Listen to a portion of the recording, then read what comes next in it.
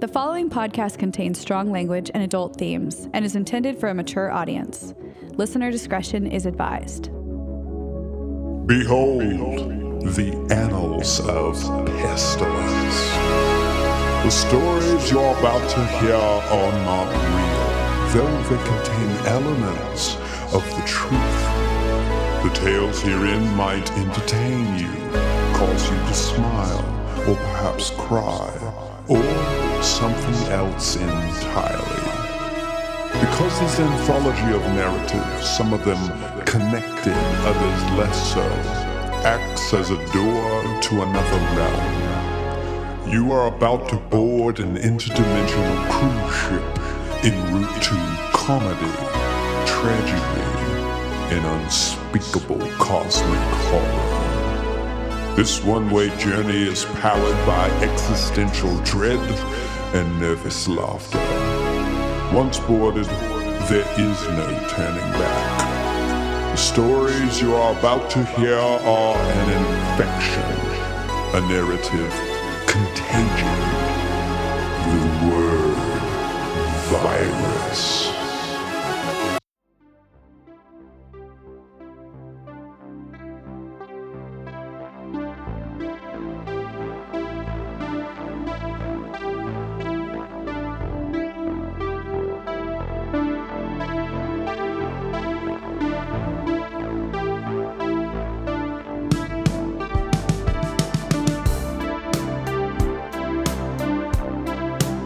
Season 1, Punk Rock versus the Lizard People.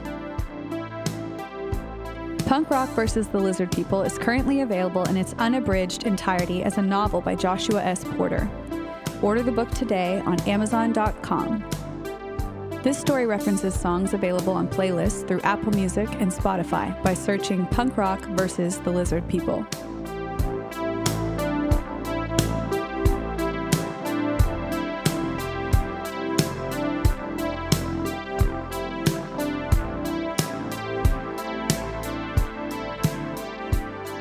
Mod Log 4, Roommate, 5 days left on Earth. Again, neon orbs ascended the black screen to the tune of a synthesizer twinkle as the title screen for Bubble Bobble appeared on the TV. I let my head fall back with a dramatic sigh. Ignoring me, Isaiah nodded at my controller and grunted, "Hit start." I obliged, and when the second screen appeared, he grunted a second time. 2 players. I looked over at him, staring. "What?" he asked. "Dude," I said, "take a chill pill." "I am chill," he said. "Do you somehow think I've forgotten you're sitting here beside me? Do you think I don't know how to select 2 players? You didn't select 2 players on Mario." "I keep telling you, that was 2 players. You have to take turns on Mario." He grunted in disbelief.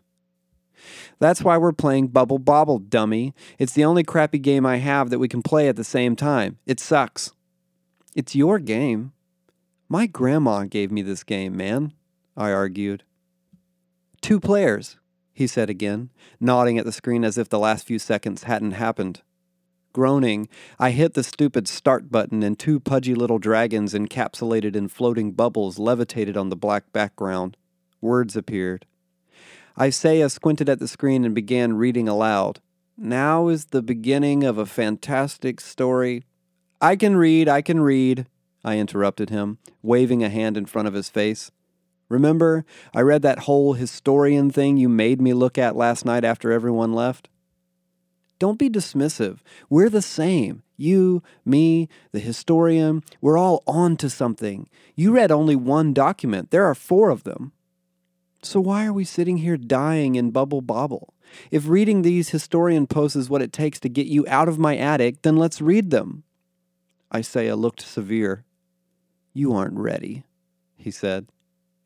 The bubbles floated down into a room of platforms and popped, freeing our dragons to bounce about the levels, burping bubbles out at the enemies that dropped from the ceiling. I've got him, Isaiah announced as I inched toward a blue crab-like opponent. A new level began. "Oh, Jesus," I sighed. "I can't play any more Bubble Bobble. I just can't." "Let's beat it again," Isaiah said, ignoring my disdain. That was cool. We beat it, dude. It's over. We've got nothing left to prove. Isaiah tossed his controller aside and began sorting through the mess of Nintendo cartridges scattered about the floor in front of us. I knew what he was looking for. No, dude, seriously, no more Marble Madness. Locating the cartridge, he held it up for dramatic effect and said, "The Emi thrive by confronting challenge and overcoming it." Marble Madness. The game of guiding a rolling marble down a descending maze of pitfalls and traps. Challenge?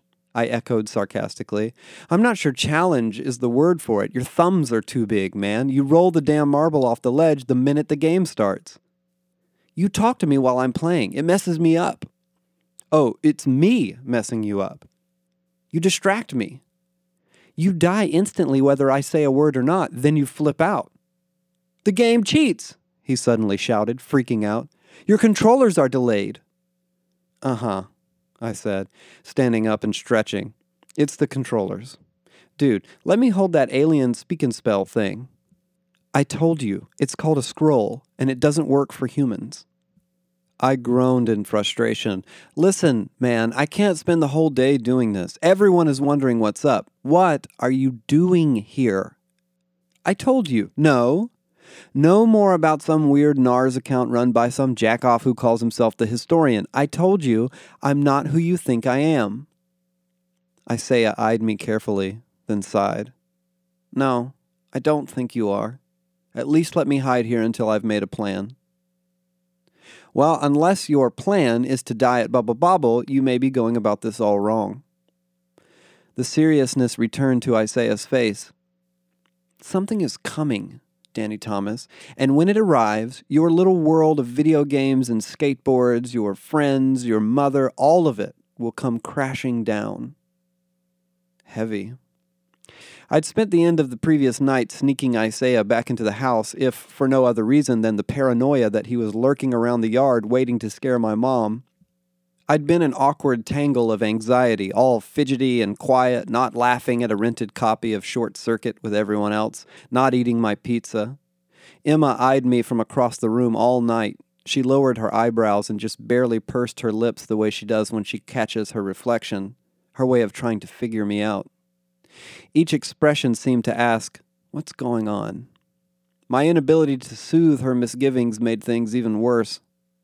Unaware of the American tendency to ignore visible discomfort, Jade eventually asked point blank what was wrong with me. I could have been cryptic, but I was worried the group would press me, so I made up something about feeling sick, but downplayed the whole thing. Everyone seemed to buy it except Emma, who went on watching me with quiet skepticism. When everyone finally left, I found Isaiah in the dark shed outside, hunched over the same futuristic device I'd seen him consult earlier that afternoon in my room. The device opened like a tall, thin book. Instead of pages, the inside of the book was lined with monitor screens. Unlike the convex matte blackness of the Atari ST, these screens were flat and alive with bright, vivid color. Isaiah seemed to be manipulating the screens via a small and confusing keypad below them.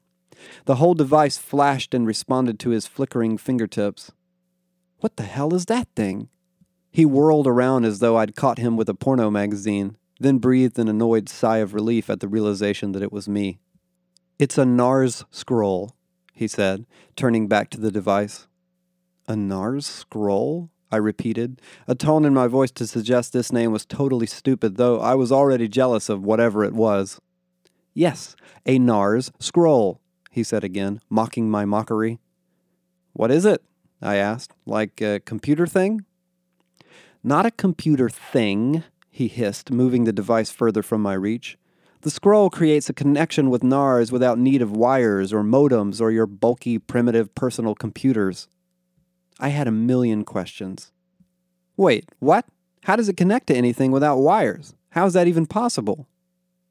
Waves, he said, swirling a scaly finger in the air between us, like your wireless phones and radio antennas. Of course, I knew how to modify Nintendos and program plastic robots, but I didn't know any of the science behind how it all worked. I saw no need to admit this to Isaiah. I moved on to something else. And you have a NARS account? Since when do EMI use NARS? I thought you guys had that whole APOP thing. APEP, he corrected me, clearly offended. It's APEP. And APEP is not some ridiculous virtual dump for fabrications and narsies. APEP is a living network that moves through the very life of Guyena. Sort of like waves, I interrupted absently, peering over his shoulder to try and steal a look at the mysterious scroll. Look, humans are going to get something even more impressive than scrolls. The majority of the human population. Unless we can stop it from happening. Why do we need to stop humans from getting portable computer things? He snapped the book-shaped machine shut and looked at me with new intensity. That's not what we're stopping. What are we stopping? Isaiah looked over my shoulder through the open shed door into the house behind it. Can't we go back inside? He asked. I want you to read the second post from the historian.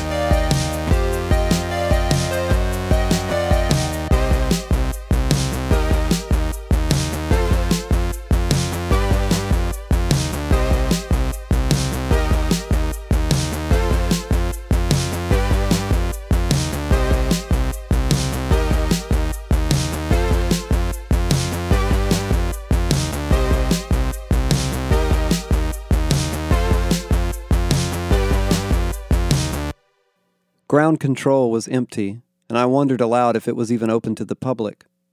Nah, said Connor, strolling into the maze of arcade cabinets and flashing lights. Of course, shutting off the machines would mean erasing the high scores, so the arcade never slept. Connor reached behind an employees-only door and began tinkering with the tape deck until music filled the room, mostly smothering the low cacophony of video games and sound effects. Sometimes, Connor yawned, the Great Power Surf will let me borrow a set of keys if I promise to stay out of trouble and lock up afterward. The Great Power Surf was a legend in Portland, a mysterious video game expert of some kind, well known but rarely seen. He'd earned the funny nickname by becoming the only human we knew to achieve a high score in the surfing portion of an awful Nintendo cartridge called California Games. Not really the sort of accomplishment for which one accepts a new moniker, but the ridiculousness of it seemed to appeal to him, and somehow made him seem even more badass.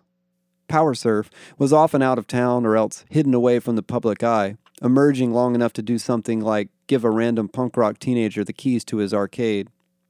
Aren't you supposed to be in school? Connor asked without looking at me. Or have I corrupted you? I'll leave in time to be early for next period, I lied.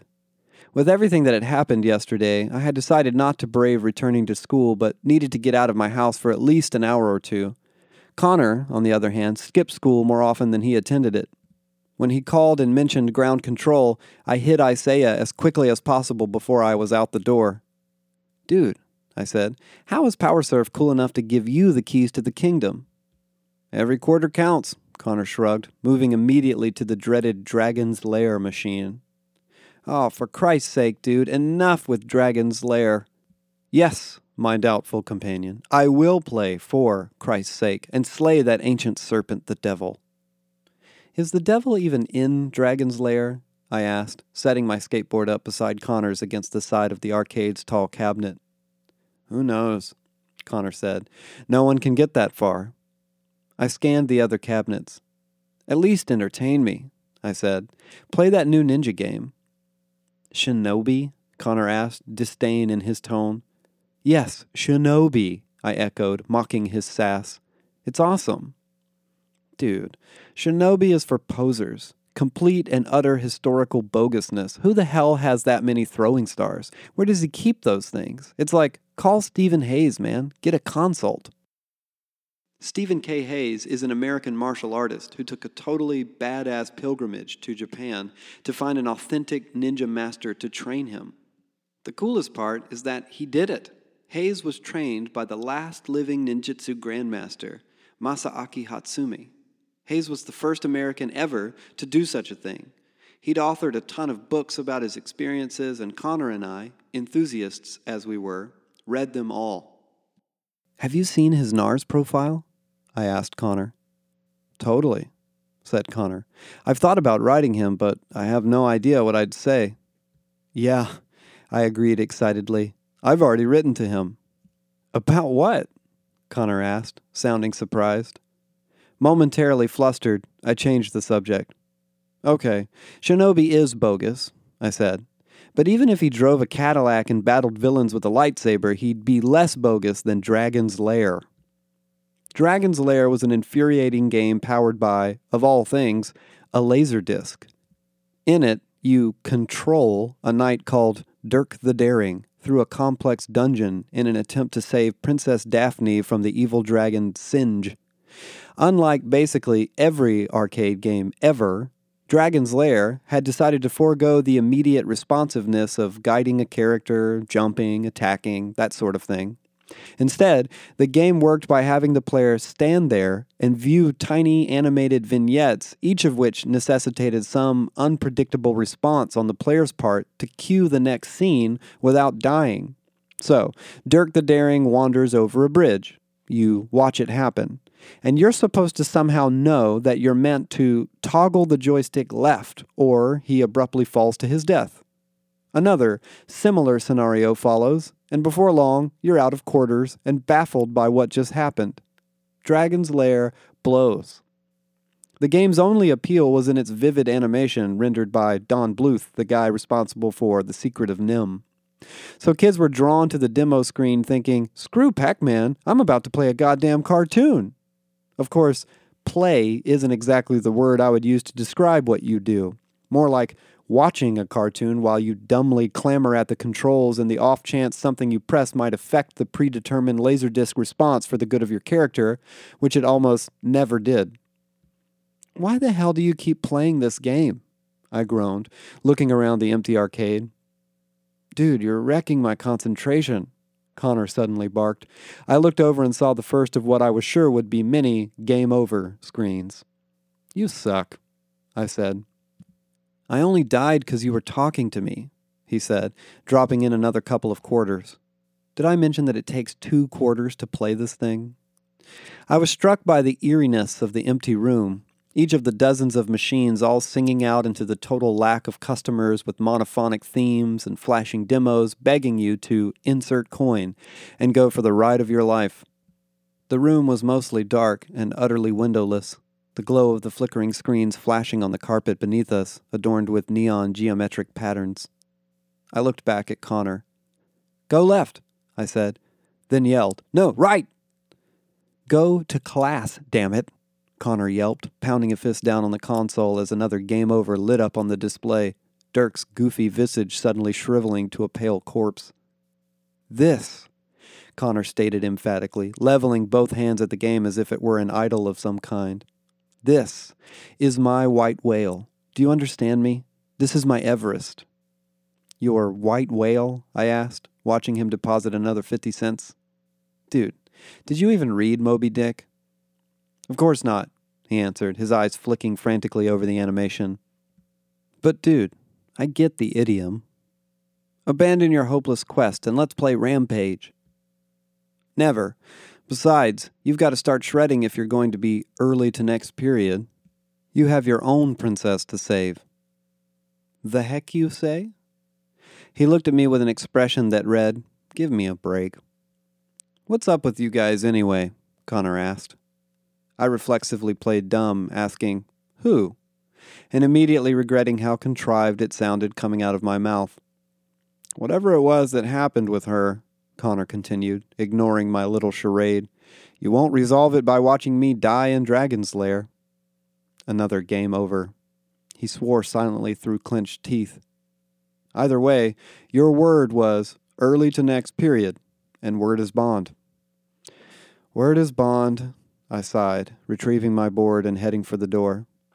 Dude, Connor called out, looking back over his shoulder as I opened the door and the sound of rain mixed with the beeping cacophony of the arcade. Don't die, man. On the screen, Connor's character did just that. Again.